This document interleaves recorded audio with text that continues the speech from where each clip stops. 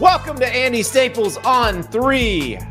Very, very special show for you today. It's a Dear Andy show. We've got your questions, and you have some great ones, including one involving mascot fights, which I cannot wait to answer. But we have another special treat for you. My former tag team partner, Ari Wasserman, joins me because we had to talk about the column that he put up on The Athletic on Wednesday, where he said, maybe stars don't matter. I mean, when you change your entire life ethos, that requires an explanation. So it is a really good discussion because I do think college football has changed considerably over the last few years. And Ari breaks it down really well in that column. And so he and I are going to talk about everything that's changed, what it means now, who can win the national title now, who can win the national title next season.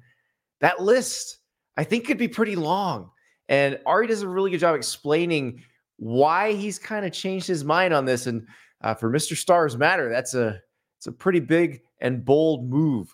But before we get to that, we got to talk some changes on coaching staffs. The miniature version, North Carolina fires Gene Chizik, defensive coordinator, and defensive line coach Tim Cross. We figured that Mack Brown was going to part ways with Chizik. There were some questions going into the bowl game where it was kind of hinted at that this was coming. Chizik came back from working in TV for a while, just like Mack Brown did. But Chizik, other than the very beginning of this season, it just never seemed to quite work out. That was the smaller version of the staff changes. The bigger one was at LSU, where Brian Kelly cleaned house, pardon the pun. Matt House, the defensive coordinator, was fired at a cost of $6 million in buyout money. And then also, corners coach Robert Steeples, safeties coach Kerry Cooks, D-line coach Jimmy Lindsey also fired. So basically, LSU is revamping its entire defensive staff after having a horrific defense opposite an incredible offense. So, Heisman Trophy winner, 2 incredible receivers, record-setting offense, and a defense that simply could not ever get it done. And the bowl game against Wisconsin, same deal. Wisconsin scoring in ways that you never saw them score this year against anybody, but they did it against LSU. And so LSU with the big change. Plus, remember, LSU is also in the market for an offensive coordinator because Mike Denbrock left for Notre Dame. So lots of changes there. We talked to Shay Dixon from On3's The Bengal Tiger on the On3 Roundtable channel. If you're not already subscribed to the Roundtable channel, subscribe after this show, of course. Hopefully you're subscribed here at the On3 channel, but the Roundtable channel where we discuss a lot of breaking news. So it's where you want to go right in the immediate aftermath of breaking news. So we talked to Shay about those changes. And this is kind of looking familiar for Brian Kelly, even though the circumstances are a little bit different than the last time he had to do this. You have seen a Brian Kelly revamp go well, but I'm sure this is not what they wanted as they're coming off 2 double-digit win seasons. They had a Heisman Trophy winner last year, but you saw it again in the bowl game, Shay. Like their defense was just awful. I think that was the final straw. I mean, there was buzz around here that, yes, there were going to be staff changes, but that maybe it was because the reality is the personnel isn't up to LSU standards. And they've got back-to-back top 5 recruiting classes right now and on 3. And that's exactly what you want, when you're the head coach at LSU. But the reality remains that when you have the number 1 offense in college football, and they will finish that way, Washington is the only team that could have caught them, and they're not going to make up that gap against Michigan, I don't think. So average yards per game, LSU finishes number 1. The defense finishes 108. And if you're wondering how many teams are out there, there are 133. And the difference between 108 and 133 is not that many yards. So in reality, Andy, you're looking at a team that had the best offense in college football and the worst defense. And it cost them games. You look at Ole Miss, and if they don't lose that Ole Miss game, let's just circle one of their losses. Mm-hmm. You should not ever score 49 points and put up 600 yards in a game and lose. You don't lose that game, and they're 10-2. They're in the New Year's Six Bowl. You're 10-2 next year as an SEC team. You're probably in the playoffs. And I think that what we're seeing here, and you can speak to this more than me. We've been around a long time, but you've covered all of college football. I've been stuck in the LSU wormhole down here. But I take it to mean that Brian Kelly's not messing around. This is it for him. I've won a championship at the FCS level. I was great at Central Michigan, Cincinnati, Notre Dame. I went to the SEC, which I knew would be expanding and bringing in more teams because I wanted to prove I could win a championship and do it at the highest level. And for him to everyone he fired, Andy, was handpicked. These were all of his hires 2 years ago. He inherited nobody. To then 2 years later say, I'm firing every single one of you on the same morning just speaks to me that, hey, this is a guy who is very serious about whatever stands in the way between me and winning, or this program and winning, is going to have to just become out of the picture. And the craziest part right now is that he fired every defensive coach. LSU doesn't have an offensive coordinator. Mike Denbrock went to Notre Dame. So you're looking for an OC, a DC, and plenty of defensive staff coaches. It's so weird to be talking about when he took over a team that had 38 scholarship players, that had the first losing season since Jerry DiNardo in 99. That's when Saban got here in 2000. And he turns it around, and within 2 years wins the West, wins 10 games, wins the Heisman, has the number one offense in college football, wins 10 games, but says, not good enough, not here, I'm firing everybody. I think that was what's crazy right now, is that after that amount of success, you're after 2 new coordinators, not one. That's Shea Dixon. You can catch that full interview on the On3 Roundtable channel. Like I said, you want to subscribe to that as well as the On3 main channel and On3 Recruits, where everybody's breaking down the Under Armour All-America game. So lots to talk about. That Brian Kelly situation, it sounds like 2016 at Notre Dame. The difference is they weren't 4-8 last year. Now, as bad as that defense was, it was as unacceptable for LSU by LSU standards as 4-8 was at Notre Dame. But it is a complete revamp that will happen with the LSU staff. And remember, there's a lot of really good players there. You've got Harold Perkins has one more year of college football before he's off to the NFL. Will Campbell and Emory Jones, their offensive tackles, they were great as freshmen and sophomores. So they've got one more year of college football. Garrett Nussmeier, we think he's going to be a pretty good quarterback for LSU. So this is going to be a very fascinating time in Baton Rouge. But speaking of fascinating, one of the more fascinating human beings in the world, Ari Wasserman, will join us next. But first, we got to talk about Prize Picks, because Prize Picks, which is America's most fun daily fantasy platform and the easiest and the best, they've already got squares out for the national title game. Usually you wait till a little bit closer to the game, but they're getting you ready to go. And I tell you what, the Michael Penix square for passing yards is really interesting, because you're looking at it 300.5. That is a lot. It is also 31.5 yards below his season average, but that is out of respect for the Michigan defense, which has been incredible all season.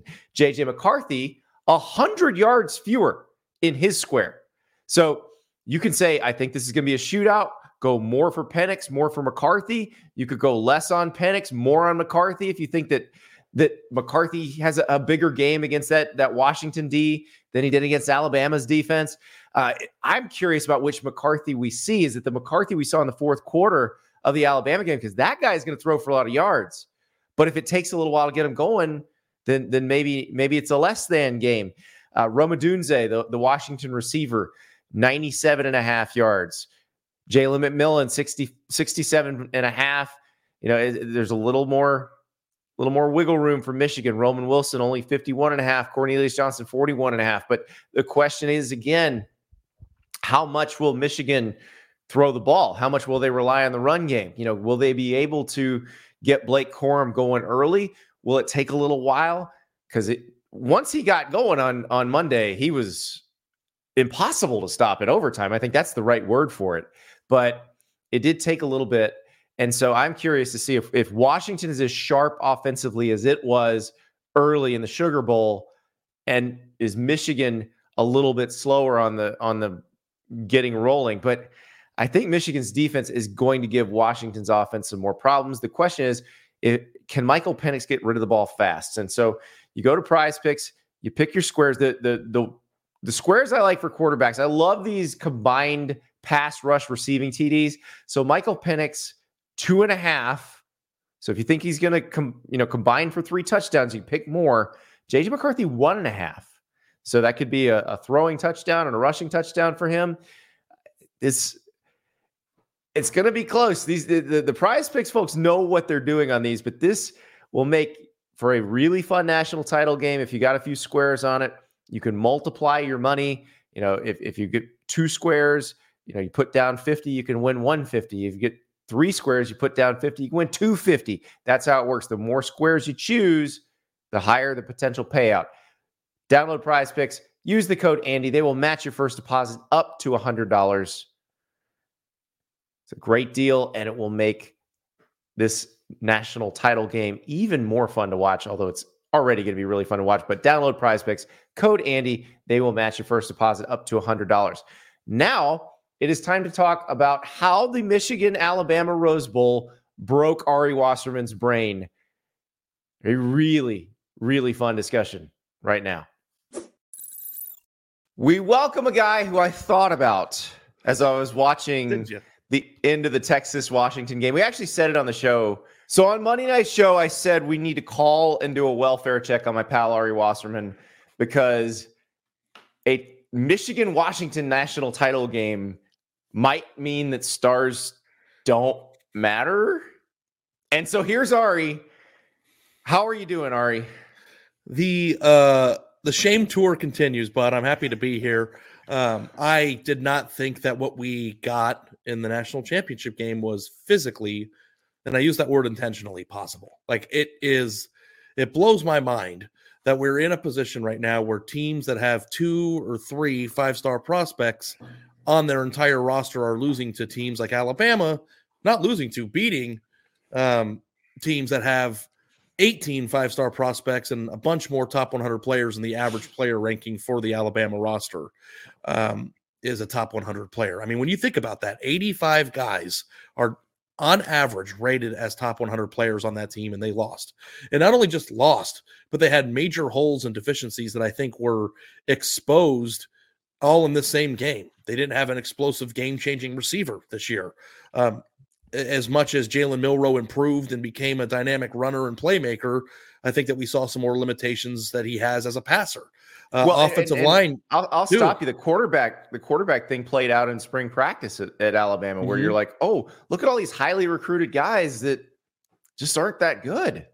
So I'm now in a position, because I used to say it was physically impossible. You heard me say it 1,000 times. A team built like Michigan is not supposed to be able to beat Ohio State, win the Big Ten championship, win a playoff semi game, and then go on to win a national title. Now, they haven't won the national championship yet, but being in this position already has disproven my notion that it's the teams that stack players out of the high school ranks at an insane rate that cannot be beaten because they have proven to do so. And Michigan has done this by what I think we'll talk about extensively here, stacking experience, being incredible evaluators, getting the right fits in the portal. And we talked on the phone yesterday about this, but on the final play of the game, when there were 3 yards to tie the game and extend it to a second overtime, a 5-star offensive tackle that was a hit, J.C. Latham, was pushed over by a 3-star transfer who started his career at Coastal Carolina. And in that moment, in those high leverage moments, Andy, that's not the way those battles are supposed to go. And lastly, the thing I want to say is depth is such an important piece of this. When you talk about stars matter, everybody has always been like, well, look at this 3-star. He's very good. Stars don't matter. But it's always been about the teams that are most able to replace the players that are injured or not playing well or are misses with other first-round picks. And Alabama had multiple deficiencies, both on the roster this year and in this game, that were not able to be replaced so easily. We're talking about a team, Andy, that benched its starting quarterback at halftime of a national championship game, or a playoff semifinal, and they ended up winning a national championship. It was the national championship game. Yeah. And we're talking about a team that played an entire game with a center who couldn't snap the ball properly, and there was nobody to replace him. So this is a very complex issue. And I think that what to stop the word vomit here a minute, the thing that I have to understand and move forward is that there is more nuance and it's not so simplistic anymore. Well, it's changed. It has changed. So I don't think the people who used to disagree with you, this doesn't make them right when they were disagreeing with you about the Stars Matter thing. You were correct for an entire era of college football, probably the majority of the CFP era and most of the BCS era. You were correct. The teams that stacked the most top 100 talent had a prohibitive advantage, and you'd see it. Like, I'll give you an example. When Alabama played Notre Dame in the national title game, it wasn't even close. There was Notre Dame had no chance. And that's the sort of advantage that an Alabama used to have that they maybe don't now. And, we'll go back to that final play. Michigan is such an amalgamation or an amalgam. I think that's the word I'm looking for. You're not asking the right person here, but what that word means or how to use it properly. But of both, find you someone who can do both.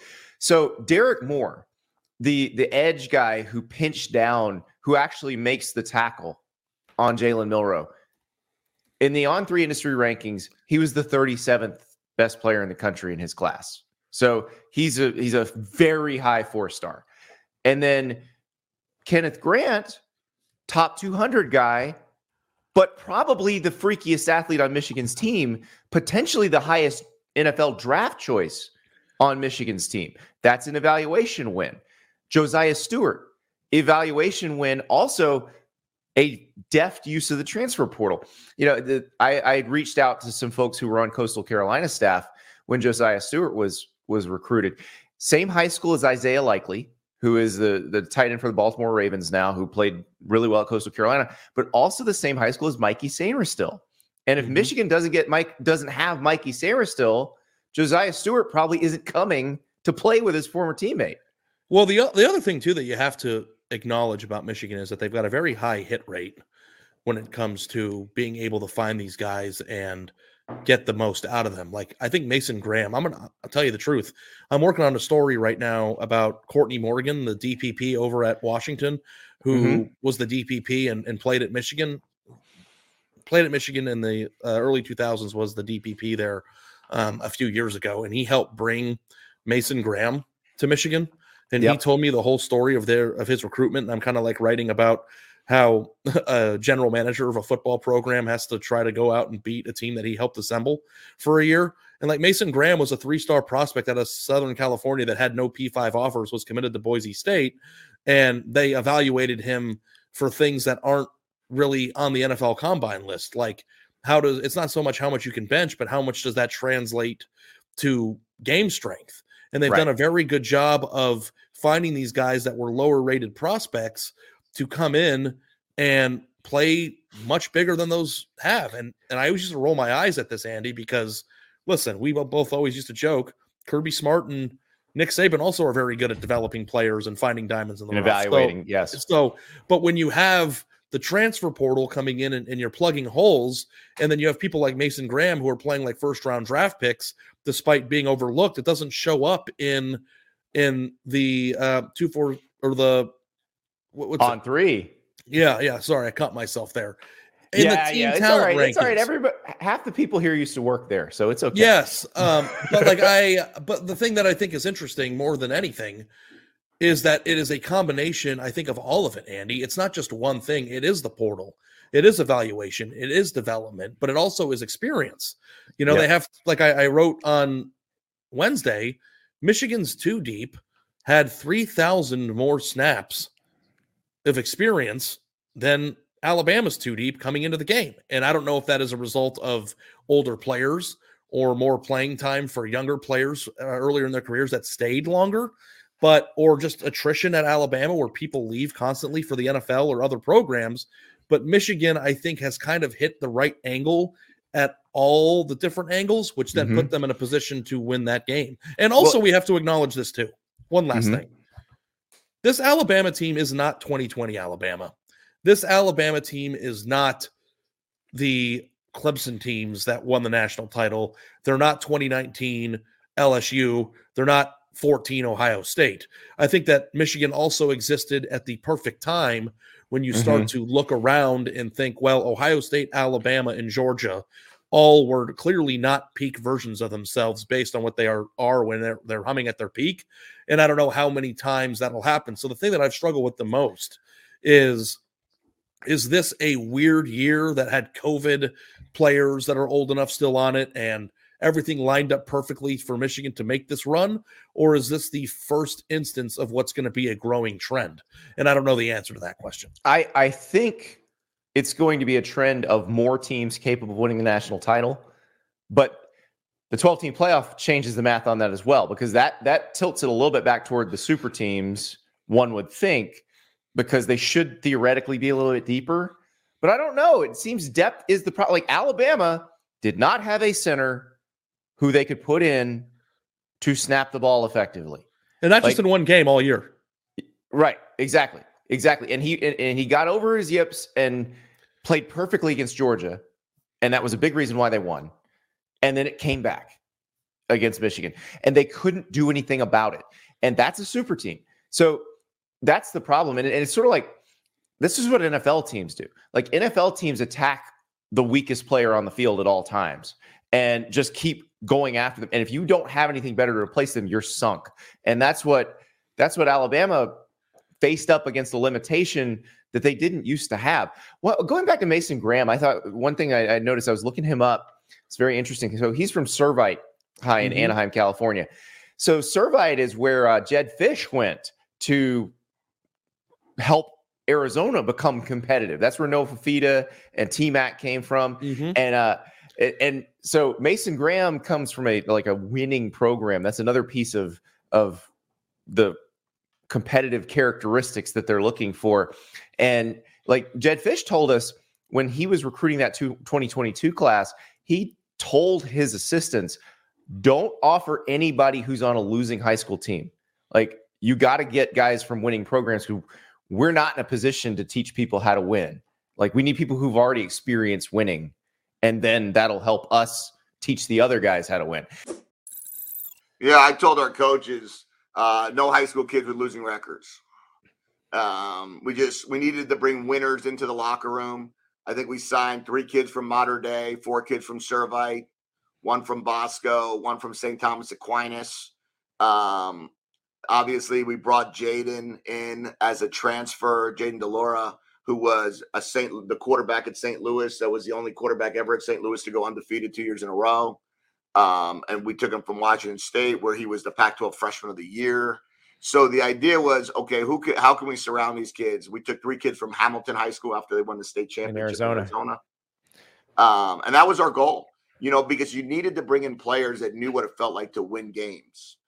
So when you were in the locker room, they could hold the other players accountable for how you work to win.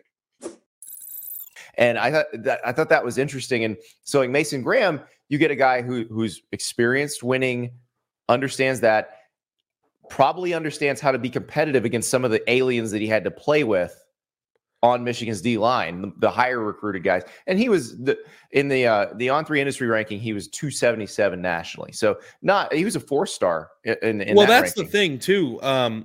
His ranking rose quite a bit in the latter, month of his high school career. But and a lot of that's getting recruited by Michigan. Yeah, but a thing too that you have to keep into account here is when you look at where these guys were ranked, you can look and say, well, Alabama has 50 4-star prospects on its roster, and Michigan has 50, and you might call that a wash. But the people who pay attention to the context of recruiting also understand that if you're a top 50 national player and you're a 4-star prospect, and if you're a top 400 player, you're a 4-star prospect, but the difference between a top 50 player and a top 400 player is vast. So what Michigan has been able to do is sign these 4-star players that don't jump off the page and have offer lists from Georgia, Alabama, Ohio State, Clemson, and USC and Texas. They found those lower tier 4-star prospects that are, choosing between Michigan and maybe UCLA and a few Big Ten teams. They've come in and found the fit. And then these guys start playing and producing at a level that you would expect from a top 50 player, which then makes the numbers that you find in terms of team total talent to be more irrelevant. So the thing that I am having a hard time quantifying, Andy, and you can help me out with this, is this. It's not that Michigan's really good. I think Michigan is obviously a very good football team. It is how a team like Alabama could still have the second most talented roster in the history of college football teams since we've started tracking it since 2000. Only slightly less talented than last year's team, have such gaping holes on their roster that can't be plugged. I mean, Isaiah Bond played pretty well down the stretch of the season, but they didn't have a dynamic wide receiver room, and that was something we were knocking them for before the year. Jalen Milroe, I think, deserves a lot of credit for his growth and transformation during the season, but I don't know that he is the prototypical quarterback that Alabama wants to have in that spot to win national titles. We've seen what elite looks like there, and it's not that. Their running back, Jace McClellan, I think, is a nice player, but this isn't Derrick Henry and TJ Yeldon and Alvin Kamara, like you mentioned before the show. They were all there in the same time. And we're also missing the best wide receiver class ever signed, which I think had 2017. Was it Waddle, Ruggs, and Devontae Smith were all in the same class and all played together. And it's like, that is what super teams are supposed to look like. When you have rosters that are this deep and talented, it's supposed to amount into that. So it's weird for me to quantify, why is Alabama on paper so freaking good, but on the field not really that spectacular at really any position? Because they don't get everybody they want anymore. Georgia gets some of the guys they want. Ohio State gets some of the guys they want. But now also Tennessee gets the occasional guy that Alabama wants. Texas is getting a lot of the guys that Alabama would want. And I think statistically, they're still more talented than their previous teams. That's the thing. The 2020 team that was so exactly good. What they want. That's the thing. So that might be the difference. Yeah. Yeah. It's like, okay, so let's move on to the next most talented guy. But you really do have to fit it into what you need positionally. And I think Nick Saban's always done a great job of that. So this is not to say that Nick Saban suddenly doesn't know what he's doing. This is to say that it's harder now, that you have to hit not just out of high school, you have to hit in the portal. And that's something that Michigan's done really well. It's something that Washington has done really well. But Michigan especially, I think they have done the best at spot portal recruiting.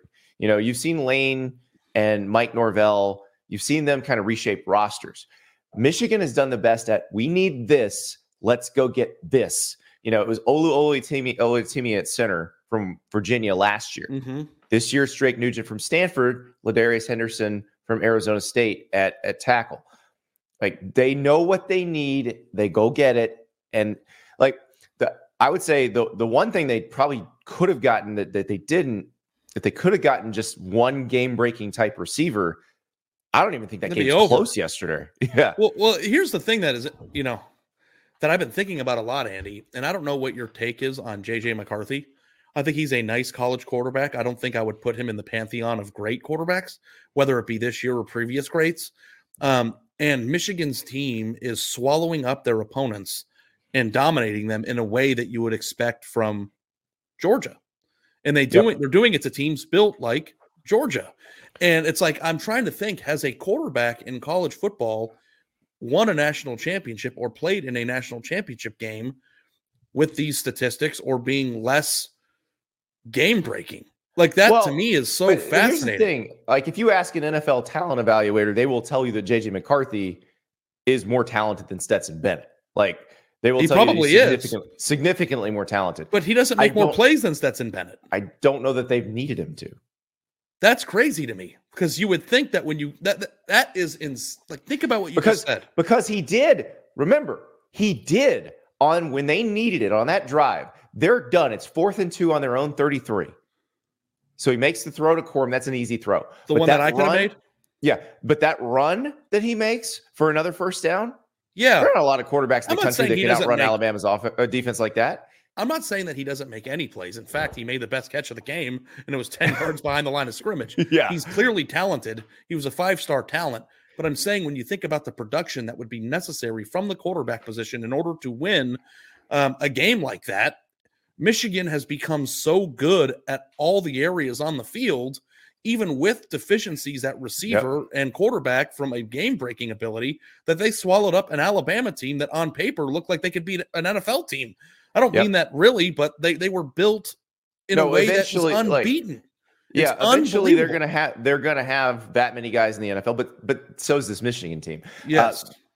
Now we're going to get that clash of styles, though, or clash of quarterbacks in the national title game, because Michael Penix is clearly a superior A+ college quarterback.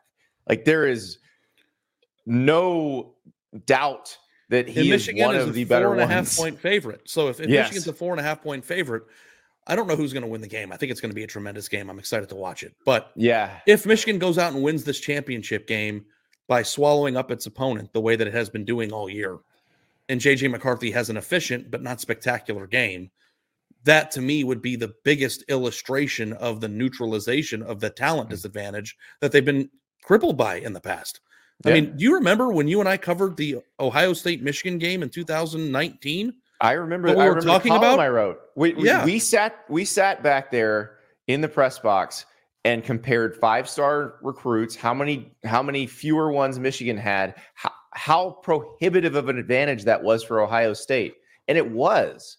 And it was Michigan had to change something, and they did. That the 2020 happened, and I know here's where people they brought in Connor Stalions. No, they brought in an entirely young staff that was better at evaluating and better at developing talent. They moved Sharon Moore from tight ends to offensive line, which is where he belongs, and then gave him even more control by making him offensive coordinator. Like, that's what they did. Mm-hmm. They figured out a way to maximize everybody they had in the program. And I think that's what you've got to be able to maximize. It's more like coaching the NFL now. Washington's a great example of this. Kalen DeBoer is a talent maximizer. He gets the most out of the players he had. I remember reading in your column, you wrote about Washington's offensive line. It's all guys they got out of high school. None of them are ranked higher than 170 in the country, but it's a great group. They're very athletic. They've got pros on that line, and they play well together. Like, they don't have the communication, or have not been plagued by the communication issues that plagued Alabama against Michigan on Monday. Like, that hasn't happened to Washington all year, and they've played some good defenses. And so I think being able to maximize that talent along with being able to get some of it is what you need now. Before you had, and the problem before, I think, also was you had, be it Nick Saban, Kirby Smart, Urban Meyer, guys that were great at accumulating and also great at evaluating and developing. It was like they had all of the above, and the players couldn't leave. So you went from the most closed system in major American sports in terms of personnel movement to now the most open, right? Because it is literally free agency every year, especially after the transfer rules got challenged in federal court recently. So, like, I'm just assuming it's until they figure out how to make them employees and do CBAs and contracts, like, it will be pure free movement. And open markets want to find their level. Like, they want to be efficient. They want to operate efficiently. And so what that means is some future NFL player is just not going to sit for 2 years when he can just go somewhere else and play now. Mm-hmm. And that used to be the person that would come into the Alabama game when the person in front of him blew his knee out and then played like a star that no one had ever heard of unless they followed recruiting rankings, and thus help the team move forward and absorb that loss better than, say a team like, Michigan in the past would have had they lost J.J. McCarthy or Blake Corum or something like that. But the thing I thought you said that was super interesting too, and I've actually given some thought to this, and if you read or are aware of the Ohio State Michigan game this year, I wrote a pretty sternly worded comment about Ryan Day not bringing anything new to the table in terms of offensive imagination for a game that big. And I think the thing that Jim Harbaugh and coaches that have been very successful, Kalen DeBoer also falls into that category, is that they go by a week-to-week NFL-like system where they evaluate their opponent, they identify those weaknesses, and they design a game plan tailored specifically to hurting and taking advantage of those deficiencies. Whereas I think there have been times, and I think Ohio State is probably pretty guilty of that this year, and this is something from the past 10 years, where the talent discrepancies that these teams have had are so stark that all they ever have to do is rely on that talent to win, and it would lead to national championships. Yeah. I think you have to be to a point now where not only do you find the players that are rated high, They also have to fit. And you also, as a coach, have to decide how are you going to deploy these players in games against teams that are very good to take out the opposing team's weakness. Like, I don't think that Ohio State had a single wrinkle in the Michigan game, and it allowed Michigan to advance to the playoff and get into this position. I think there's another good example of this in the 2021 Georgia-Alabama SEC championship game. Georgia, like that 2021 Georgia team is the best collection of talent we've seen probably since 2001 Miami in terms of just how much better it was than every team it played.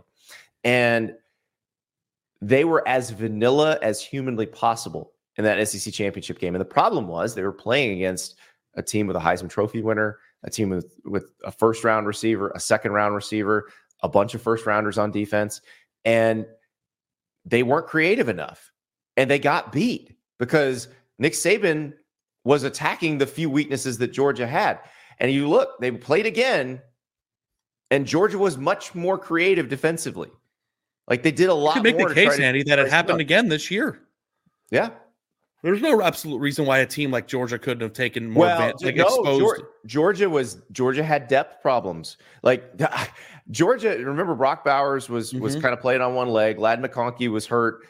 Georgia was playing receivers who had barely played all season in the SEC championship game. Which brings us back to the main point. Right. Okay, so let me ask you this before we wrap up. Before we went into seasons feeling there might be 3 to 4 teams capable of winning the national title. Mm-hmm. Do you think in the future we're going to say it's 8, 9, 10? Yes, I am. I think God, that means the playoffs going to be unreal.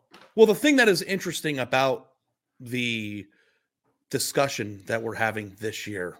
Now, I think that we're going to still return to teams like 2020 Alabama and 2021 Georgia. That'll happen. Yes, it'll happen every once in a while. Yeah. And just mow through everybody no matter what. I don't know that any team this year would have won the national title in 2019. I just think that's the way that the seasons work out sometimes.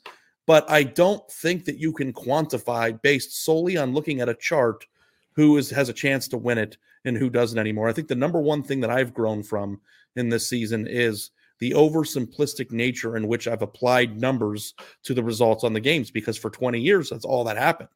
But now we've gotten to the point where there needs to be more nuance, more discussion, more talk about things like fit, development, coaching style. Are you aggressive on fourth down? Do you dial up the right plays? I mean, if you look at the 2 teams that are playing for the national championship this year, we got one coach in here that's going for it on 4th and 1 from his own 29 in a rivalry game.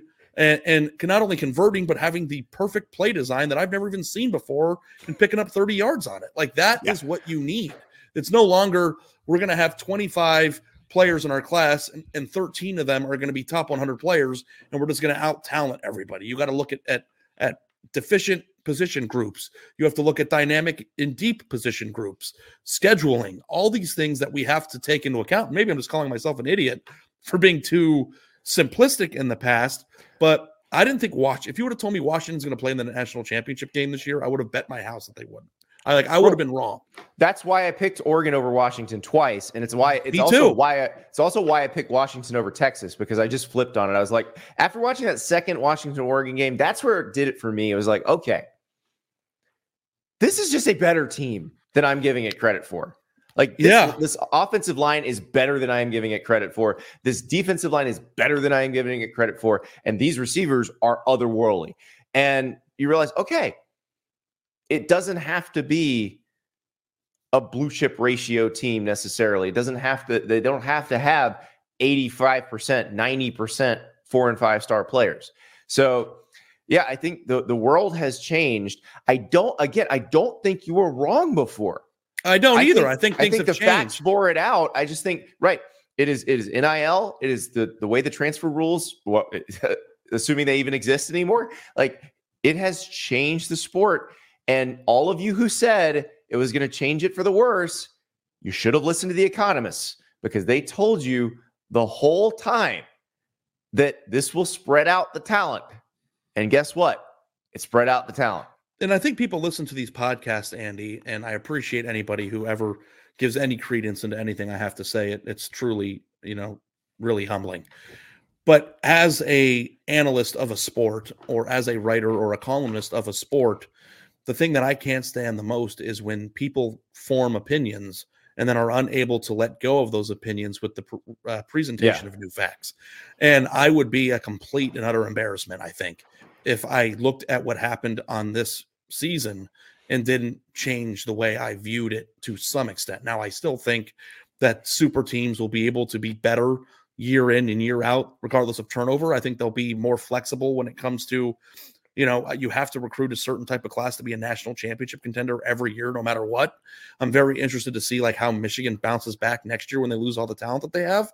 I know Alabama and Ohio State are going to be pretty good next year. I know Georgia's going to be really good. Let me ask you this. Let's get some people excited. Let's list the teams we think can win the 2024 national title.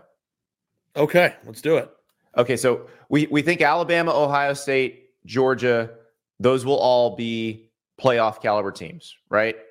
Feel pretty good about all three of those. I think that you automatically have to put in any team that recruits at a high enough level now. Like that is an automatic baseline. So I would put Texas just signed the number 3 class in the country. They're losing a few guys. Xavier Worthy is going to the NFL, but if Quinn Ewers comes back and Arch Manning develops, they're bringing in 4 or 5-star prospects and a boatload of top 100 players. That is a no-brainer. Yeah. All right. So that's 4. We got 4 so far. I'll throw one in there. Mm-hmm. Team that won 10 games this year and I think will be more talented next year, brings back a ton from the offense and based on what we've seen in the transfer portal should have a better defense. Ole Miss.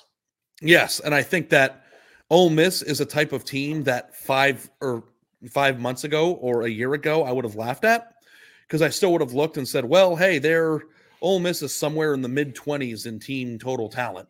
So why that doesn't compute to me. But now when you bring in the players that are coming back, the production that they had this year from a 10-win team and then who they brought in, I mean, Walter Nolan's coming in, like they're bringing in guys like that is, and Andy, I think that is the perfect example of why the list goes from 4 to 9. It's the Ole Misses that we would have, or I would have dismissed in the past that now have to be taken seriously. And I will put Michigan on this list again, even though they are losing all that.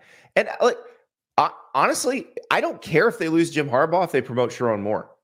I feel like they're the same program if Sharon Moore's the head coach. So I would put them in here. Would I put Penn State in there? Talent-wise, I think I would. Sure. I don't know what they have done at receiver. I think here's another hot take.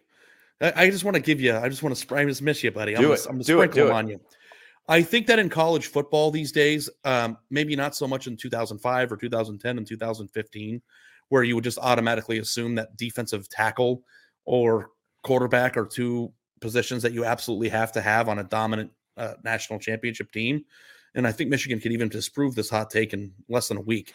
But Michigan I think that got some pretty awesome defensive tackles. No. But I'm saying what I'm trying to say is I think that if you looked at the teams that were really good this year, a lot of them, Florida State, had this, Ohio State had this before they lost, but you have to have elite level receivers. I think Texas had it. If you have elite level receivers who cannot be covered or just are game breakers, it's a very, very important thing in the college game because not everybody has them. And I think that's another one with Ole Miss. Yeah. But, you're looking at like Rome Odunze and Jalen Polk, guys who are just catching 20-yard outs and then spinning back into the middle of the field and picking up 50 more yards and getting inside the 10-yard line. Who has a player that can jump up into traffic, catch a 50-50 ball, and not only catch it, but make a play after it. And I think that this year there were more receiver talents in college football across the board than there ever have been.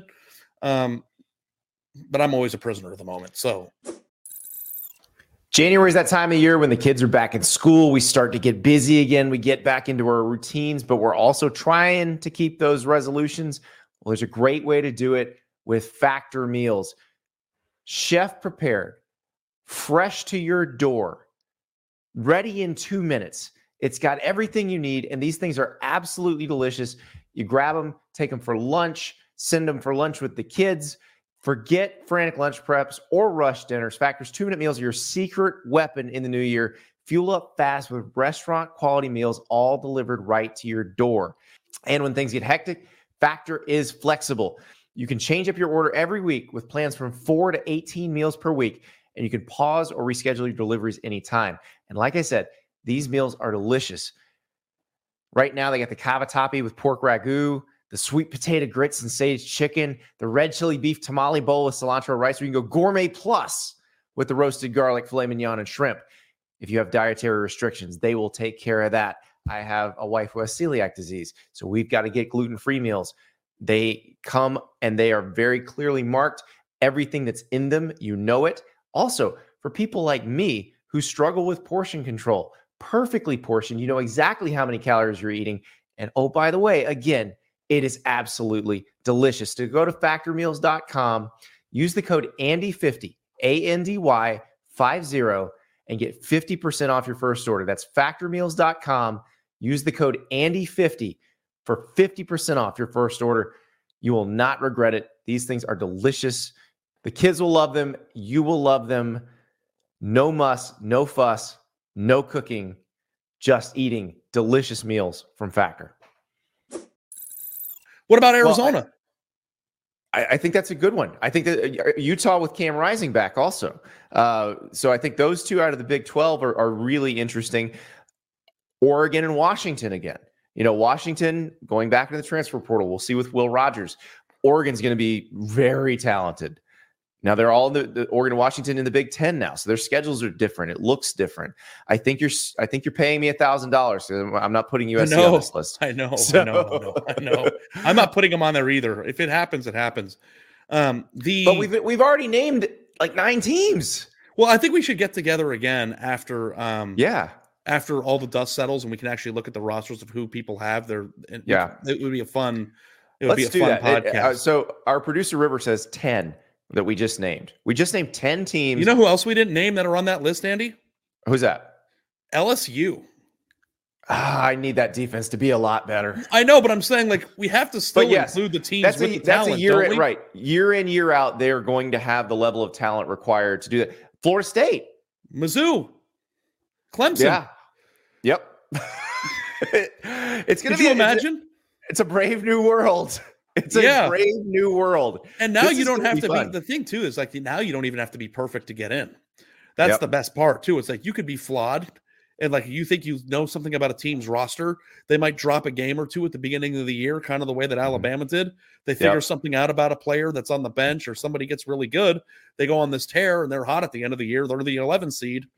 Next thing you know, they're in the Final Four and they could do it. Now that's, you know, I'm starting to sound like the theatrical version of myself. I feel like sick to my stomach, like acknowledging these things. It's almost like all of the things that we argued about for 2 years about the 12-team playoff that you're admitting I was right about. I'm not even talking about the playoff. I'm not saying I told you so, but actually I am. But I'm not talking about the playoff. I'm talking about the season, the free willing ability to acknowledge Ole Miss, Arizona, Utah, Oregon, and Washington as legitimate national championship. And it's going to be fun watching these teams play all season. And it's also going to be fun, like you said, to watch some of these teams evolve. Because on this list of teams, by the way, we have more than 12 teams on our list now. So, like, some of these aren't even going to make the playoff next year. Somebody's going to lose 2 games early and then be a freaking buzzsaw at the end of the season, and nobody's going to want to see him in the playoff. Here are a few teams that we did not list that are just interesting things to talk about. But did we say Oklahoma? We didn't even say Oklahoma. They would be in that list too. Yeah. Did we say Notre Dame? No, we did not. Did we say Tennessee? Did we say Clemson? Like there are a lot of teams. Yeah. I said Clemson at the end. But we didn't say Mizzou either, unless I just did. Like, what about A&M? Remember the talent that they had and the new coach? Like, there are a lot of teams that kind of fit that threshold of, like, if things come together. Like, I think that the biggest difference, Andy, to wrap this up is you can say if things come together now. And like, that makes sense. In the past, if things come together, I used to say the light at the end of the things coming together tunnel is a train. Like, it's like... And that train is Alabama or Georgia ready to eat your lunch. Right. Like now we can't 100%, and it still might be true most of the time in the future, but Michigan definitively proved it's not all the time. And as a result of it not being all the time, I have to at least acknowledge the possibility or the sliver of hope that a team that we don't expect at the beginning of the year to win a national championship could do so. And props to Bruce Feldman, who he and I argued about this at the beginning of the year. He wrote a story at The Athletic explaining about why Michigan in the draft picks. Yep. in the draft picks. And that actually turned out to be right on. And I think I'm going to be going on their show to continue the Shane tour, but I appreciate you. I'm glad you came here because, they had a little anti-Ari. Oh, I know. action. No, I know. And now they're unbanning me. I was told one of their sponsors said no Ari or we're not coming back. So you know what? And our sponsors love you. Yeah. Well, I love coming on, and I always enjoy being with you. And listen, it's going to be a very interesting off season, and it's certainly going to be, which teams are just going to go get a quarterback that was a 3-star that turns into a Heisman finalist. How many teams have done that? That. I mean, Washington has a Heisman finalist who does not account for their talent. Yep. And who should have won it? Did you vote and Tennessee for him? Tennessee people can be okay with Jeremy Pruitt and Tyson Helton dropping Michael Penix Jr. because now they've got Nico. But for the longest time, they're like, wait a second, we could have had him. Yeah. But I think that also makes the offseason more entertaining because the nuts and bolts of who's doing well or who signs or the late signing period and the spring football, all this stuff. I do think that a lot of times being great and being good is the difference of 2 or 3 players that just produce. I think Florida State is the perfect example of that. So there's a lot to break down in the offseason. And I think that the number one thing that's better about college football, and I was talking to Dan Wetzel about this on the phone the other day, is that we are inching towards an NFL-like calendar where this becomes a year-round sport. And I think as a result of that, more inclusion, more discussions, more talent accumulation, more transfers, though some people might not like that, also makes this a 24-hour 365-day-a-year news cycle, which is probably going to be the reason why your wife gets mad at you more. But probably, but hey, I saw the ratings, Ari. The transfers ain't scaring anybody off. No, the question is, if you hate transfers and you hate NIL and you hate all the chaos that goes on behind the scenes that isn't public, is the uncomfortability of the darkness of that world worth what you're getting, which is a season like this? I think so. I also think that world is entertaining. That part of it's entertaining too. That's what we've seen the pro leagues turn that into its own sport. It is in the darkness. And we will bring it into the light as much as we can. Yes, we're trying.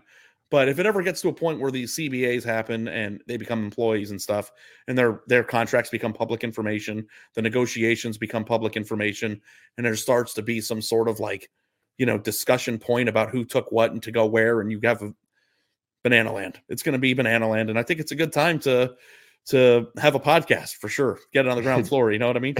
Exactly. Ari Wasserman. You can hear him on the Until Saturday podcast at The Athletic. You can read him at The Athletic. He's the best. We'll talk to you later, Ari. Good seeing you, Andy. We'll see you in Houston. So Anthony asked this question of Ari, and I will answer for Ari because actually it's a Shea Dixon question. And if you watch that roundtable video with me and Shea talking to LSU, we answer this one too. Anthony asks, as a Miami fan, should I be worried that Brian Kelly might come in and steal Lance Guidry to be his defensive coordinator at LSU? If that happens, who would be his replacement at Miami? Let's not get too worried about that yet. But yes, Lance Guidry from Louisiana, from McNeese. I believe he played at McNeese and would be a candidate. Another couple of names that we talked about, Blake Baker, the DC at Missouri, who did a fantastic job this year. He just got an extension, but Missouri may have to pay up even more to keep him. I think Zach Arnett would be an interesting one. Now, that's a schematic one that Brian Kelly has to decide he's comfortable with the 3-3-5. But Zach Arnett, the former Mississippi State head coach, was a great defensive coordinator. The head coaching situation he walked into was very tough. I think he'll get another shot as a head coach and he'll do just fine. But this situation, that kind of made him an extended interim.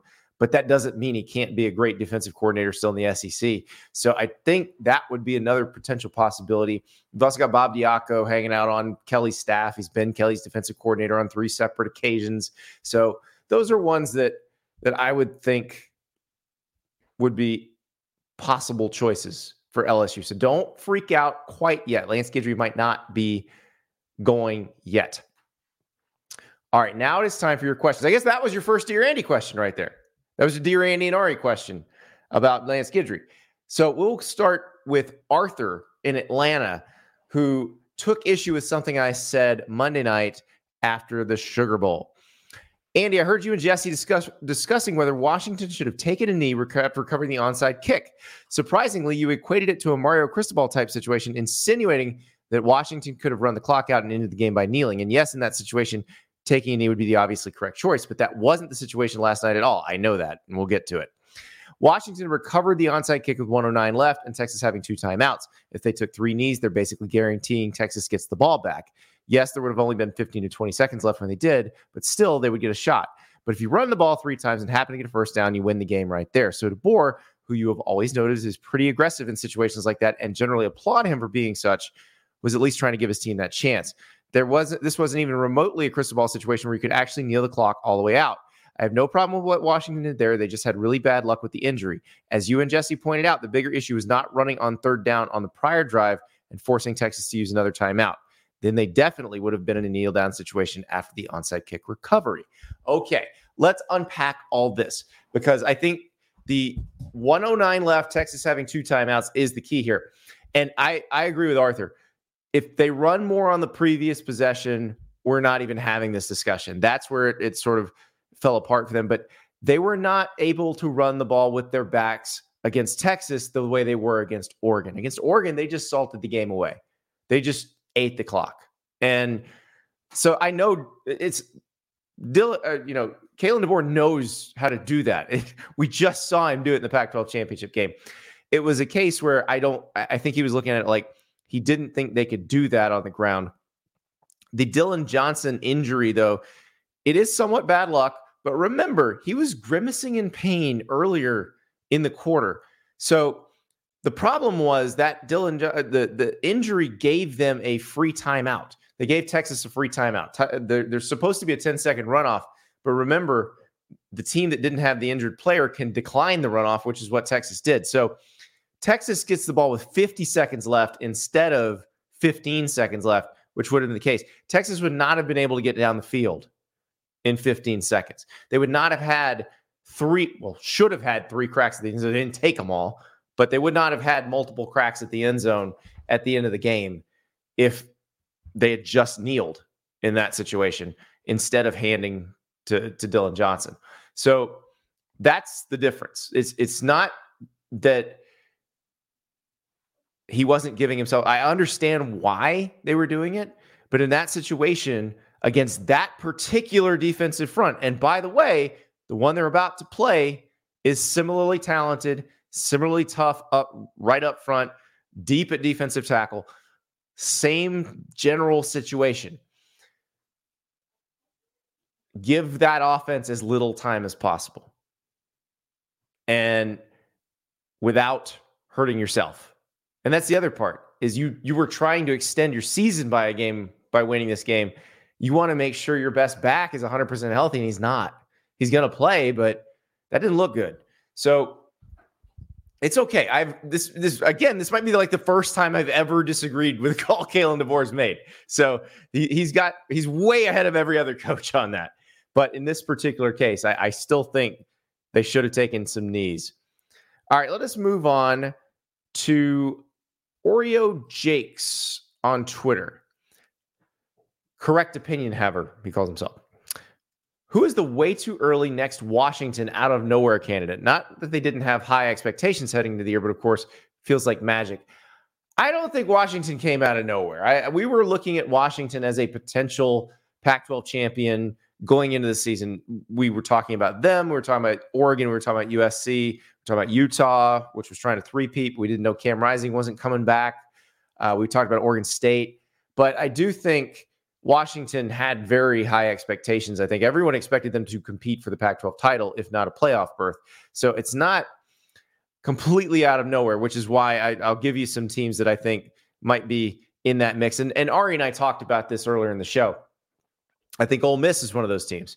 Now, Ole Miss was in a New Year's Six Bowl, won a New Year's Six Bowl. It was an 11-win team this year. So you may say that's not out of nowhere enough, but they bring back most of their offense. On paper, they have upgraded the defense through the transfer portal. We'll see how well that meshes chemistry-wise, but on paper, they're more talented than they were on that side of the ball. I'll give you one. So last night or Monday night in the Sugar Bowl, we watched a rerun of the Alamo Bowl from the year before when Texas and Washington played, and then both of them improved and they wound up in the playoff. The Alamo Bowl this year was Arizona versus Oklahoma. I definitely think that could be a playoff game next year, and the team that wins it could be on their way to potentially competing for the national title.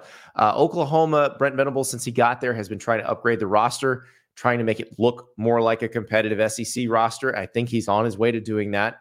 Jackson Arnold, I know, did not have the best second half in that Alamo Bowl, but you saw flashes of why everybody's so excited about Jackson Arnold. And then on the other side, Arizona's playing great. Noah Fafita was awesome. T-Mac was great.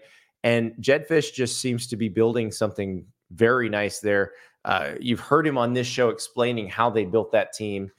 And it's a mix of high school players and transfer portal guys. They've done really well spot recruiting out of the portal, but they've also done a good job of developing the guys they have recruited. And they haven't even had that much time to develop the ones they've recruited. So this is more time for them.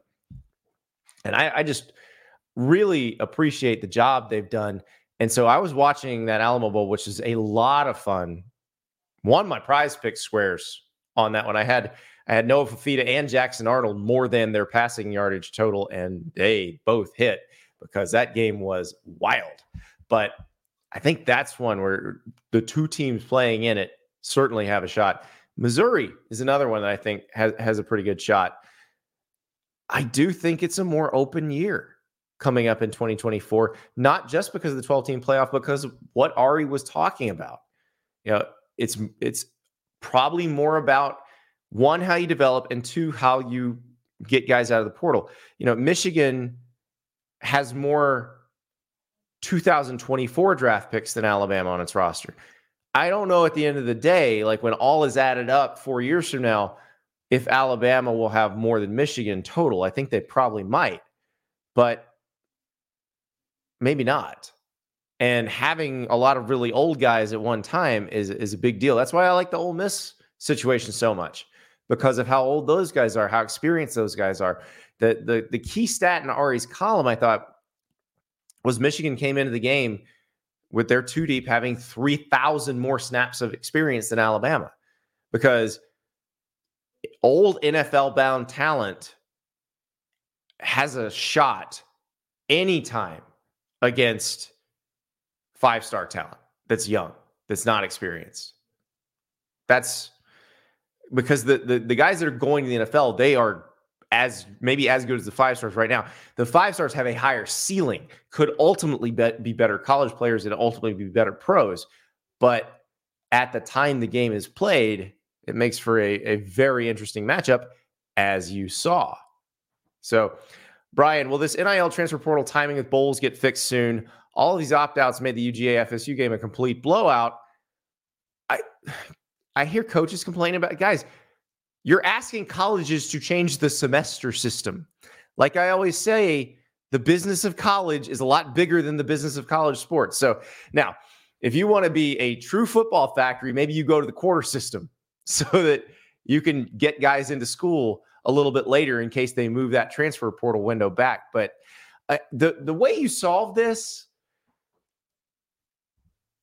is you move the transfer portal window back, but you say you can enroll in your new school and still play at your old school and finish the season. You've seen it with coaches. Like Urban Meyer takes the Florida job and coaches Utah in the Fiesta Bowl. We've seen that happen a bunch of times. So if you want to move the transfer portal window, but still want to get guys moved to schools, you can do that. Now you have to be mature, but you have to be grown-ups about it, which is what happens when the coaches who leave come back and coach their old team. Kirby Smart, prime example. Kirby Smart was the head coach of Georgia while he was Alabama's defensive coordinator in the college football playoff that Alabama won. So it can be done. It's possible, but you have to be grown-ups. We had Eli Drinkwitz on the show. He was talking about being a grown-up with the players in the transfer portal. They were allowed to play in the bowl game.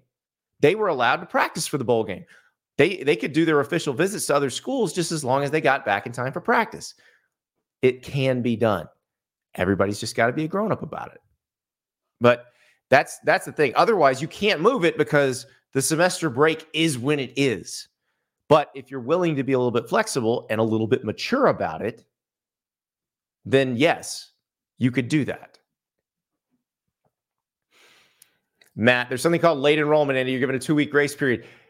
At certain schools, you get 3 days of ad drop, and you better be in your classes by then. So it depends on the school. But again, if you can enroll and then play for your old team throughout the playoff or throughout the bowl season, it's not a problem. So again, be mature about it, and it's not an issue. Let's go to Justin's question now.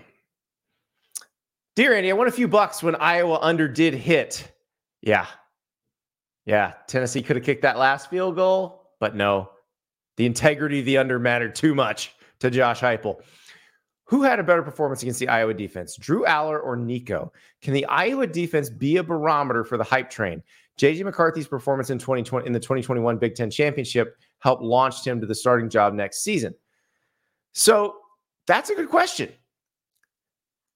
The Drew Aller thing, though, I think probably makes this a little bit moot because Drew Aller did have a very good sort of game against Iowa. So he threw for 4 touchdowns. It was not a very efficient game. He had a lot of attempts for not very many yards, but he had 4 touchdown passes, and the weather sucked. It was cold and wet, and so it wasn't a great day if you're a thrower of the football, and he still made some nice tight window NFL-type throws, 4 touchdowns, and you're like, this guy's going to be incredible this year. And then he wasn't. And some of that is they had receivers who couldn't separate, and maybe getting Julian Fleming from Ohio State, maybe that helps. But the Nico thing looked very impressive. He looked in command of the offense. He looked like he knew when to run and when to throw. He still took a bunch of sacks, which against Iowa's defense is going to happen to you. But I don't know that we're going to make it a total hype train, because the thing about the Iowa defense, especially with no Cooper DeJean, they're very good. They don't have the elite athletes that Nico's going to have to play against week in, week out next year. So they may be better coached. They may be better schemed, but there are going to be some teams that they play against that are as well coached, have as good of a scheme, and have way better players. So we'll see with Nico, but it is definitely time to get excited. I think Tennessee fans, Kansas State fans, very good reasons to be excited about your quarterbacks, Nico, Avery Johnson. I actually think Oklahoma fans should still be very excited about Jackson Arnold, even though he threw a bunch of picks in the Alamo Bowl. I thought that there were flashes of what makes you so excited about him, and he is still a true freshman. Let us go to a video question from our friend Superior CFB. Andy, so on a recent episode of his show, your colleague JD made an interesting comparison between Michael Penix Jr. and Steph Curry. And while I really like that comparison, I think he made an even better one earlier in the episode when he compared Penix Jr. to Aaron Judge. And I like that one so much because we're talking about 2 home run hitters, but what sets them apart is their approach. They're patient and precise. They'll take their walks, they'll take the outside pitch and go the other way with it, but when the moment's right, they'll strike and hit that long ball and really change the game. So what I ask you is, can you come up with any other cross-sport comparisons between current or even former college football players and other athletes across the landscape? The example I came up with is maybe a little bit obscure and your non-NBA fan audience might not connect with it, but I'd like to compare Heisman Trophy winning quarterback Jaden Daniels to Sacramento Kings point guard De'Aaron Fox. And it is stylistic, but it also has to do with their development over the last year or so. We're talking about 2 guys that have been good high-level players, but really one-dimensional players who relied on that speed and explosiveness to get the job done, but within the last year have taken that next step to broaden their game through the long-distance game and airing it out. Obviously, Jaden Daniels had one of the best passing seasons in recent memory and winning the Heisman Trophy by pushing the ball downfield to Malik Neighbors and Brian Thomas. But De'Aaron Fox is quietly having quite the season from beyond the arc for the Kings, really looking like an all-NBA player. So I want to know if you had any other examples. Thanks. I think that Jaden Daniels, De'Aaron Fox one's really good because I remember when De'Aaron Fox was at Kentucky and he was just kind of a speedster moving the ball down the court, and you didn't see him as much of a shooter. You didn't see a lot of diversity in his game, and he absolutely has diversified his game in the NBA. So I got a couple college football players. One I'm comparing to an NBA player, one to a Major League Baseball player. We'll start with our pal Kenneth Grant. We talked to him on the show the other day. Lots of fun. 340-pound defensive tackle for Michigan. He is lightning quick and straight up fast for a guy that size. Probably fast for any human being, and he happens to weigh 340 pounds. The comparison I made for him is Zion Williamson, because somebody that big should not be that explosive. And it is shocking every time you see it. Like, how many times have we seen Zion rise and dunk and just crush the rim? And it's so explosive. It looks surprising every time because it feels like we're watching an NFL offensive tackle do it.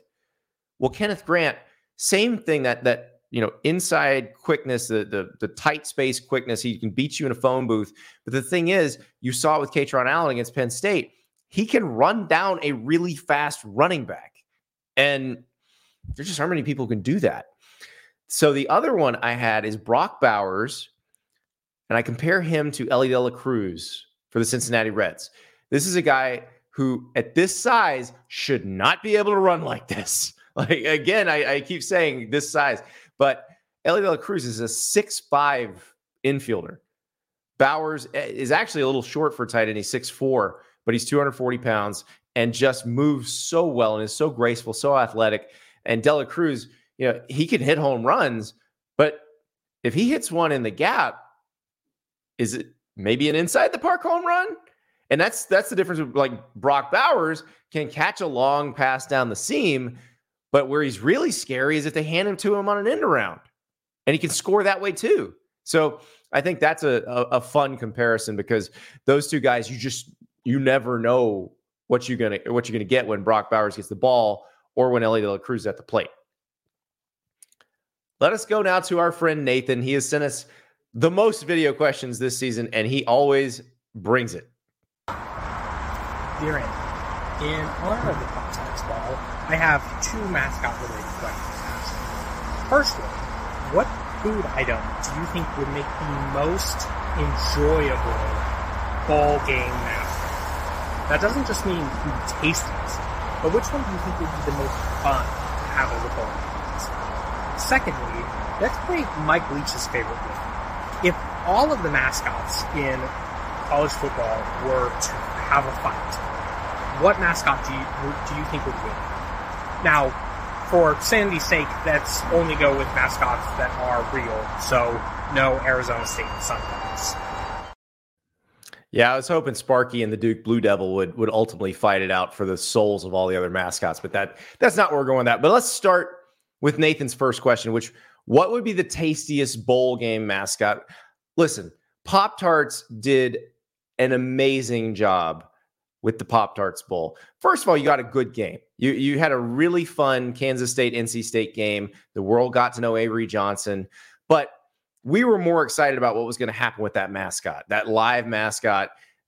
The dance, he's a singing, dancing Pop-Tart. And then obviously that wasn't the person that came out of the toaster, but it did look pretty tasty, what they were eating. And Cooper Beebe, the offensive lineman for Kansas State, did say that it was delicious. So what would I say would be the best product to sponsor the bowl game? I'm going to go with this product because I've seen this logo in another sport, and I know it could be pulled off. So I'm going to say Grand's Biscuits. Now, look, these are what your grandma's going to call these Womp biscuits. I know they're not homemade, but this is Pillsbury is the type of company that would sponsor one of these games. So the Pillsbury Grand's Biscuit Bowl, and the mascot is a walking biscuit. Now, if you follow minor league baseball, you know the Montgomery Biscuits. They're, I believe, a single A affiliate of the Tampa Bay Rays, if I'm not mistaken. They, on their hats and their jerseys, have a anthropomorphic biscuit mascot. He's got a pat of butter in his mouth for the tongue. It's one of the great logos in all of sports. Now, one of the great missed opportunities in all of sports is that this actually isn't the Biscuits' in-stadium mascot. Their in-stadium mascot is named Monty. I don't know if he's an elephant. He might be a Snuffleupagus, to be perfectly honest with you. He's orange, and it doesn't look like a biscuit at all. Like, have a freaking walking biscuit. What's wrong with you? Why would you have just some sort of thing? And it really does look like the Snuffleupagus. It's just stupid. You don't think kids would hug a biscuit? Come on. So the Pillsbury Grands Biscuit Bowl would be tremendous. Edible mascot. Oh, yeah. Let's make it happen. Like you have an oven instead of a toaster, and the mascot walks into the oven, walks out the backside, and out pops the world's largest biscuit that the winning team can eat. I think we can make that happen. I think all of that is logistically possible. Another one, the Black Forest Gummy Bear Bowl. So your mascot is a giant gummy bear. So you have kind of the neoprene costume that goes around the actual human. That is then surrounded by actual gummy bear material that is completely edible. So that person walks around and dances the whole game, but every time a touchdown is scored, the player who scored the touchdown may take a bite of the mascot. Every time there's a turnover, the player who caught the interception or who recovered the fumble may take a bite of the mascot. This has got to happen. This would be amazing. I would watch every second of this game. As great as the Pop-Tarts Bowl was, the Black Forest Gummy Bear Bowl would be significantly better. So just make this happen, people. Make it happen. All right. To the second part of Nathan's question, if the mascots all got in a fight, who would win? Well, the answer is Miami, because it's a freaking hurricane. It would blow everybody away. Now, if you're forcing me to use the costumed mascot on the field and I have to use Sebastian the Ibis, well, then no. If you've ever seen a real Ibis, like I have them walking around my neighborhood, they got no shot against some of these other animals. No shot whatsoever. Like Bevo's just going to step on an Ibis. So, no. And again, we can't have Sparky the Sun Devil and the Duke Blue Devil fighting over the souls of everyone. So we can't have if we can't have a natural disaster, which it would be a Miami-Tulsa final in that tournament, then I guess we got to go, well, Sparty, I think, is very chemically enhanced. He doesn't have any weapons, but he has those muscles, which do not look natural at all. So I think he could be dangerous.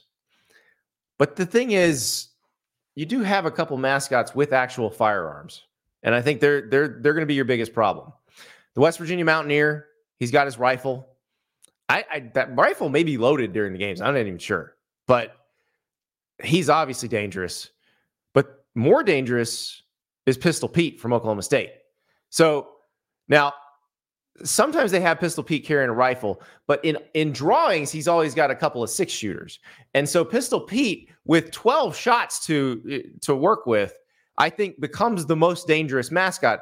Plus, that plastic head is absolutely terrifying.